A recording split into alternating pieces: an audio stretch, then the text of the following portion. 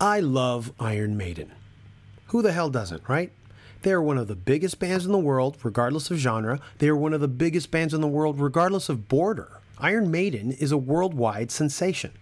They are so big that I admittedly take them for granted, sometimes fawning over some brand new band with one album out, casually overlooking this megalith phenomenon crushing all behind me. One of the hardest things for any band to do, especially these days when nothing's new under the sun, is to carve out a signature sound. A sound so recognizable, after less than a minute of hearing it, you know who it is. Iron Maiden is recognizable in 10 seconds flat, and if it's not them, it's a band ripping them off. You don't even need to hear the vocals. It's the music that is so distinguishable. Of course, once the vocals do kick in, you'd be hearing one of the three vocalists that have been in the band since their recorded history. Most likely, it would be Bruce Dickinson, who's been in the band since their third album, Number of the Beast, released in 1982, and which started their worldwide ascent. In all our years of touring, I've had the good fortune to meet all three Maiden singers, each in different settings: Paul Di'Anno, Bruce Dickinson, and even Blaze Bayley. I'm glad to report that all three encounters were very pleasant. They were all cool to me, but meeting Bruce Dickinson was one of a kind. I met Dickinson in London, England back in 2003. At the time, we were in the middle of the UK leg of our European tour in support of our We Sweat Blood album. An opportunity to guest on Bruce Dickinson's BBC radio show opened up, and it would be an interview conducted by Bruce himself. Needless to say, with not even a day to spare in the middle of the tour, JC and I hopped on a plane and crowbarred this interview into our schedule. We did it and flew back in time to play that night in Leeds at the Cockpit Club. There was definitely no way we were going to pass on an opportunity to meet Bruce Dickinson, and then to get interviewed by him, that was pretty surreal. At the time, I had just started doing my own radio show called The Magical World of Rock on Rocket FM in Stockholm, Sweden. Maybe I was about a month or two into it. I asked Bruce's BBC radio people if there would be time for me to interview him for my show. They amazingly agreed, but not only that, they let me use BBC equipment. And after the official interview, Bruce and I switched chairs. I sat in his seat, and he sat in mine, and we talked about singing. At the time, I called these talks Singers Clinics, and it was basically me asking other guys in bands how they dealt with being on the road as a singer.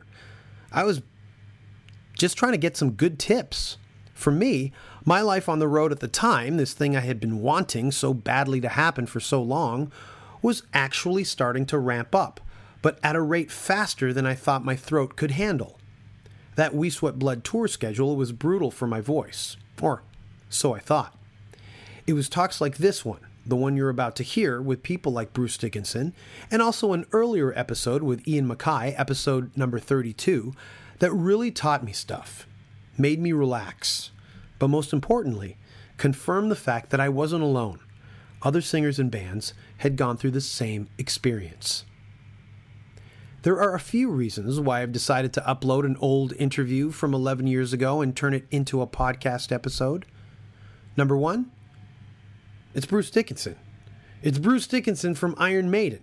And whether or not you sing or are even in a band, it might be interesting to hear a different side of him rather than the usual new band / new tour repetitive anecdotes that everyone's heard before by everyone in a band. Number two, the last podcast with Brian Slagle, as I mentioned in the intro to that episode, sent me down an Iron Maiden rabbit hole, so this is the fallout from that rabbit hole. You can thank Brian Slagle for this episode too. And number three, we are currently in the studio working on our new album, so what better way to tie things over and buy myself some time than an episode with a member from Iron Maiden? Sounds pretty fair to me. Thanks to Blue Mic microphones, thanks to Skull Candy headphones, thanks to the BBC for being so cool to us 11 years ago. And, of course, thank you to Bruce Dickinson for being such a good sport, and whether he realized it or not, really calmed the nerves of a total amateur trying to do what he mastered. Enjoy.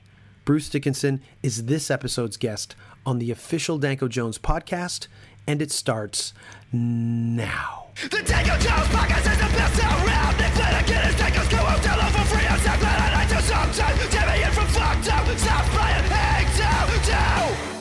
They told him he was too crazy to rock and roll. But now, he's gonna talk their ears off. It's the official Danko Jones podcast. Danko's got a podcast, and he won't shut up. I got to know Danko a few years ago when I used my vacation time to follow the band on the road. And I even spent a day with Danko in some European town that escapes me. But we ended up talking about 17th century art, his pet rock collection, the summers he spent as a teenage air traffic controller, his venomous snake collection, his passion for planking, and the night he spent with Ringo Starr's housekeeper. He's a fascinating character with a wealth of stories to share. And I'm a huge fan of Danko, but a bigger fan of his stories. It's the one and only, your boy, Danko Jones. 1, 2. You can hear him. I can't hear me. There you go. 1, 2. Ah, that's better. There we go. Excellent. Yeehaw. All right, here we are, the magical world of rock with Danko Jones. And today for the Singers Clinic, I have Bruce Dickinson, and we're actually recording this at the BBC studios in London today. Oh, God, they'll send us a bill now. Careful. They'll find out. Okay. You know what they're like, you know. Should I do it over again? No, just joking. I don't know, man. You can take me for a loop. No, go on. The Singers Clinic. That sounds very worrying. Yeah. Well, basically what it is I'm interested for my own self. And I'm sure, because I'm sure there's a bunch of other people out there who are just interested to know what singers do to prepare and to keep their voice intact, especially in the hard rock genre, where you really have to push your voice more than any other kind of style of music. So I've done clinics with Derek Green from Sepultura, Hank von Helvete from Turbo Negro, Dave Windorf from Monster Magnet, and now I'm doing one with you right now. Ah, right. Okay. Well, I guess it all goes. You just played a show last night. Yeah, I did last night and the night before. I mean, I am. Singing is such a curious thing. I mean, it's a strange mixture of the psychological and the physical and everything else. I mean, because your mental state will affect your voice. And, you know, if you're tired, physically tired, not enough sleep, blah, blah, blah, blah, blah, it will affect your voice, you know. Voice is a very delicate. I mean, the vocal cords themselves are really pathetic. I mean, they're these two tiny little strips of mucus that flap around, and you think, oh God, that's my livelihood depends on those. Eek, you know. Having said that, of course, they're pretty robust, and you know, as you can hear, because I'm still talking away. But the interesting thing is how you preserve them. And the way to preserve them is to use all the other bits that you have in your body to make as much noise as possible and not try and stress the chords themselves. The way I like to think about it is that if you go and see one of those old pipe organs in a church, the bit that actually makes the note in the pipe is this tiny pathetic little reed. You know, it's not very big at all. Mm-hmm. But by the time you blast a load of air up through the bottom of this huge pipe that's tuned right to like a loudspeaker, basically, it makes a terrific racket, you know. But the actual thing that's generating the note in the first place is only very small and quite delicate. Same with a clarinet or any reed sort of instrument.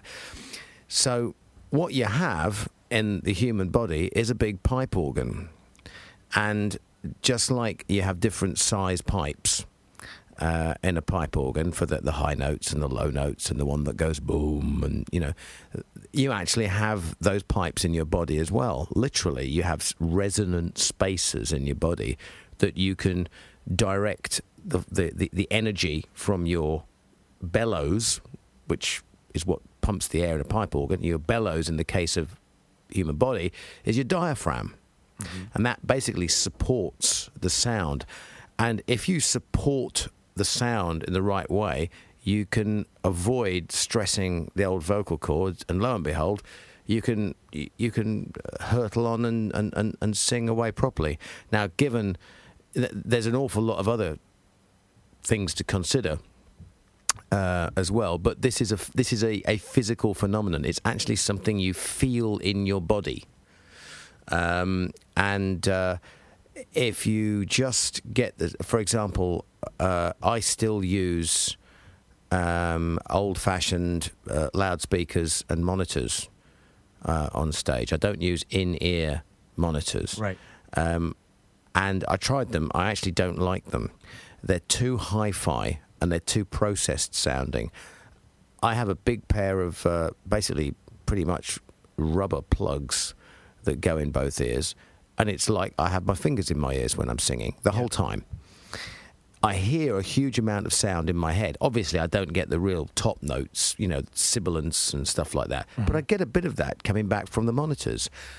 And I actually get a feel from the monitors. I can actually, when I'm singing, loud, I can actually feel it. I can feel it through my feet, funnily enough. And that the old joke about, there's the guy with his foot on the monitor. Well, when my foot's on the monitor and I'm singing, so I can actually feel the vibrations of the notes coming through my feet, and you can sense that it's right. And what happens is you don't then over sing, right? Because you relax. You think, this is loud enough. I don't need to go to tense up my voice and yell and scream, because when you tense up your voice, this is the thing, is when you any tension in the wrong place, and you will strangle your voice, literally, and less volume will come out, less power will come out. The other interesting thing is projection, because if I went and did, say, a bunch of acoustic shows, let's imagine I'm just working with an acoustic guitarist in a room, then after about, say, a couple of weeks of that, which I did, I used to do those on promo tours. After 2 or 3 weeks of that, let's imagine I then went back to singing in a band. I'd be in all kinds of trouble, because what I'd term where I'm projecting my voice, where I'm imagining that I'm trying to hit my voice off the back wall 20 feet away, right? But in a gig situation, I'm trying to project my voice into a microphone 2 inches away. Right. Very, and you have to have a head change. And so a lot of singing is just experience of different environments and not panicking. When you go up there and it's not how you think it should be, there's a temptation to get angry or get pissed off or say, blame somebody or whatever. And you actually have to step back and you have to analyze it. I mean, you have to do it whilst still running around and sweating blood and doing the show and everything else. But you have to have this little guy in the back of your head saying, okay, what's going on? Where can I sing that sounds good? Where can I stand on the stage that sounds good? Where can I run? Is everybody else too loud tonight? Okay, well, I can't get them to turn down. Not now. Right, yeah. And that's an issue as well, the diplomacy, the singer's the most vulnerable guy in the band. Yeah. But he's also the guy that can't hide behind an instrument. A drummer can kick his drum kit over. A guitarist can look at his guitar and say, stupid thing, it played the wrong note. But a singer is standing there, and if the singer sings a bum note, people just look at the guitarist and they say, look, the guitarist played a bum note on his guitar, as if the guitar and him, the guitar is something between him and the audience. Singer has nothing like that. They don't say, look, the microphone played a bum note. It's like, hey, look at that piece of shit up there. He can't sing for toffee. What a goofball, And so you really, you put your ego out there on the line when you're a singer. And people are very unforgiving if it doesn't work out right. That's what I've discovered anyway, is that people, some audiences can be great, but if they turn, they can be real bastards. Yeah. Yeah. You were talking about your mental state and how the mental state is almost as equally important as your physical state. Yeah. I mean, you guys play in front of tens of thousands of people, and because just those little reeds in your throat are dependent, a lot of people are dependent on you. There's an automatic, natural pressure. What is it that you do before a show to prepare, to warm up mentally and physically? It depends at what point in the tour I'm in. When I start at the beginning of a tour, I always get big performance. Performance anxiety, I suppose it is. Right. It's like, oh my God, I hope when I open my mouth, it sounds okay. And okay, you've done it in rehearsals and everything else, so you've gotten comfortable in rehearsals, and then you go out there and you think, oh Jesus, I hope I don't go blank. I hope all the words still work and things like that. And you can get yourself into a terrible state. Once I've gotten through 4 or 5 shows, I start to come down. I said okay. And then I after 2 or 3 weeks, the way I deal with it is I like I don't like to run around like a headless chicken before the show, being all apparently hyped up. I like to sit down. I don't like meeting people before shows, I have to say, and we have to do it sometimes. Right. But I don't like doing that. I like to pretend that there's nobody out there at all. So I like to go and sit down on my own quietly somewhere and pretend there's nobody out there. I'm just going to go and sing in a few minutes. Forget that there's a 10,000 person audience. Of course, at the back of your mind, there is one, but you can pretend there isn't one. A bit like an ostrich. There isn't a big critter going to eat me. I'm just going to stick my head in the sand here for a while, and that's kind of what I do before a show. I do the equivalent of sticking my head in the sand, and I just concentrate on loosening up the old body. So I get the blood going to all the bits, feet, ankles. Just get the blood circulating. I tend to do some bit of running on the spot, do some jumping jacks, do some push-ups. Just get the blood going round, and then once I've done that, I start. Once the heart's pumping a bit, which is what it's going to be like when I go out there on stage. Mm-hmm. Then I might start looking at warming up the voice. Once I've got the blood going around everywhere, I think, and I start making horrible beast noises, just real animal bleh type things, It sounds horrible. People think, God, what's he doing? It sounds like he's strangling himself, And all I'm doing is just really not trying to form words or make the voice do anything, but just work through from the bottom end of the resonant space in your chest up to the top end. Make your teeth vibrate, till it really is irritating, till the whole of the front of your head is buzzing from this from making nasal noises. And the one thing that you never do though is do anything with your throat voice, any constriction. That's easy to do once you're out there on stage. To make those like tight noises. No, they come when your voice is relaxed. When your voice is relaxed and open, then you can constrict it a little bit, but you don't start off with that sort of stuff. And then after a while, I'll start to actually sing and start to actually make some. And I have I have 3 or 4 lines from songs that I use as a sort of litmus test, if you like, to sort of go, okay, are we ready to go yet? Can I go? Bum, bum, bum? And there's a line actually of Chemical Wedding, and I think it's a song called Trumpets of Jericho, which is really kind of high, and I just launch straight into and I hold this note at the end, and if it's clean and it's nice and effortless, I think, okay, that's great. No more warm up required. Mm-hmm. Any more warm up is wasted effort. You know, when I'm not on tour, I don't sing. Oh. Right? So I don't get up in the morning and do vocal exercises. I figure a voice is like a car. You have so many miles in it. You have so many, you know, oil changes in the engine. So I don't see why I should, you know, scrape the pistons, scrape the metal off the inside of the pistons, unless I absolutely have to. What if there's like a week gap in the tour? Or No. a 2-week gap? Nothing. No, I wouldn't. I mean, 2 weeks, getting to 3 weeks, getting to 4 weeks, I'd be like, ooh, you know, I wouldn't mind a quick, you know, limber up or something for 2 or 3 days.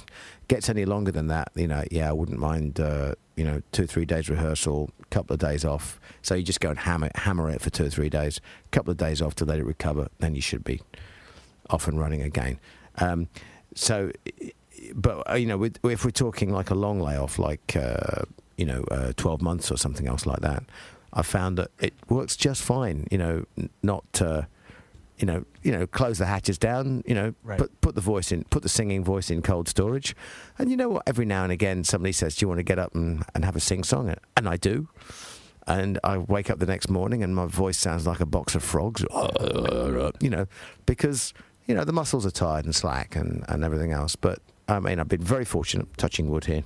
I've never had any nodes. I've never had any long-term. Well, I've never had anything other than short-term vocal problems, as in, oh, you got a bug and you've got to lay down for 3 or 4 days and it'll go away. So I've always been extraordinarily lucky that way. Is there anything in diet or any kind of health regimen, like especially diet, something you do on the road, any kind of like drink or any kind of thing that you take? It's every singer I have what I call my I've got what I call my hypochondriac kit that I carry, you know. So I'm taking every vitamin known to man, you know. But in truth, loads of water. Mm-hmm. Everybody will tell you, every throat doctor and every singer as well, lots and lots of water. And if you're losing a bit of water on stage, you're probably going to need at least 3 litres of water a day, to drink 3 litres of water a day, in addition to what you drink on stage. And I would say for a normal day, 2 litres of water spaced out through the day. I'm very fortunate. I've got my own little water barometer because I've got a big patch of dry skin on my forehead. If I don't drink enough water, it goes all scaly. And I'm like, oh, thank you very much. I need to drink more water. That's disgusting, isn't it? It's too much information. But, you know, I mean, but I'm like, I finally figured out what it was for. All these years I was singing. I was dehydrated for years and never figured it out. Aspirin helps if you're really stuck. I mean, if you really have to think about self-medicating, you know, just plain old aspirin will take a little bit of the inflammation down, as long as you haven't got an infection. It'll get you through that last night, hopefully before you have a day off or something. But you can't rely on it all the time, obviously. You shouldn't use anything like that all the time. Yeah. Dairy products, bad idea. Don't do them. I love cheese. I love milk, but I can't eat them when I'm singing. Extra mucus. Mucus is your enemy, basically. You know, a little bit of mucus, great. You need it to protect the cords. But excess mucus produced by food will just clog up the pipes, and in no time at all, it will adhere to the vocal cord itself. And when you get adhesions like that, the vocal cords will not vibrate evenly. And when they don't vibrate evenly, mm-hmm. you get this noise, like a double note in the vocal cords, right? That's caused either by, you know, basically, I've got something in my throat, like a, you know, which is a bit of mucus, which once it's stuck to a vocal cord can sometimes be really annoying, you know, and it can cause tension, and trying to get it unstuck by forcing it will actually damage the cords. So that's one thing. The other thing that causes it is nodes, or misshapen vocal cords, which in the case of Rod Stewart has made him millions of dollars. But in the case of many people, they're unwanted, and it changes the vibration characteristics of the vocal cords, so they don't vibrate evenly. when they're stretched or slackened to produce the different notes. So anyway, yeah, and dairy products not great, and very acidic foods as well, orange juice, all that kind of stuff, Right. because that can have the effect almost of like this thing, acid reflux. Eating late at night, you get a bit of acid come up, well, it comes up to your throat, and all of a sudden it's nibbling away at your vocal cords or at that environment, you know. So those are things, you know. Eat little and often. Don't eat 3 hours before the show, because you don't want big lumps of food in your belly when you're trying to sing. Plenty of sleep. Ha, said he, having got in at, you know, whatever time I got in at this morning from Manchester and sitting here talking to you. Do as I do, not as I say. Do as I say, not as I do, or whatever it is. But but basically, loads of sleep, and loads of sleep, plenty of water. If you have a drink or whatever, you know, then stick with something sensible. You know, beer or something like that. You know, is cool. Big spirits, all the rest of it, not great for your voice, and of course they dehydrate you as well. So you get a double whammy the next day. Yeah, just that's about it, really. Oh, great. Thank you. We have to wrap it up because actually you're in the middle of your own show right here. And well, I hope it helps. Oh, it was great help. Thanks a lot, Bruce. Yeah. And here we are, Magical World of Rock with Danko Jones with Bruce Dickinson. Thank you. Cheers.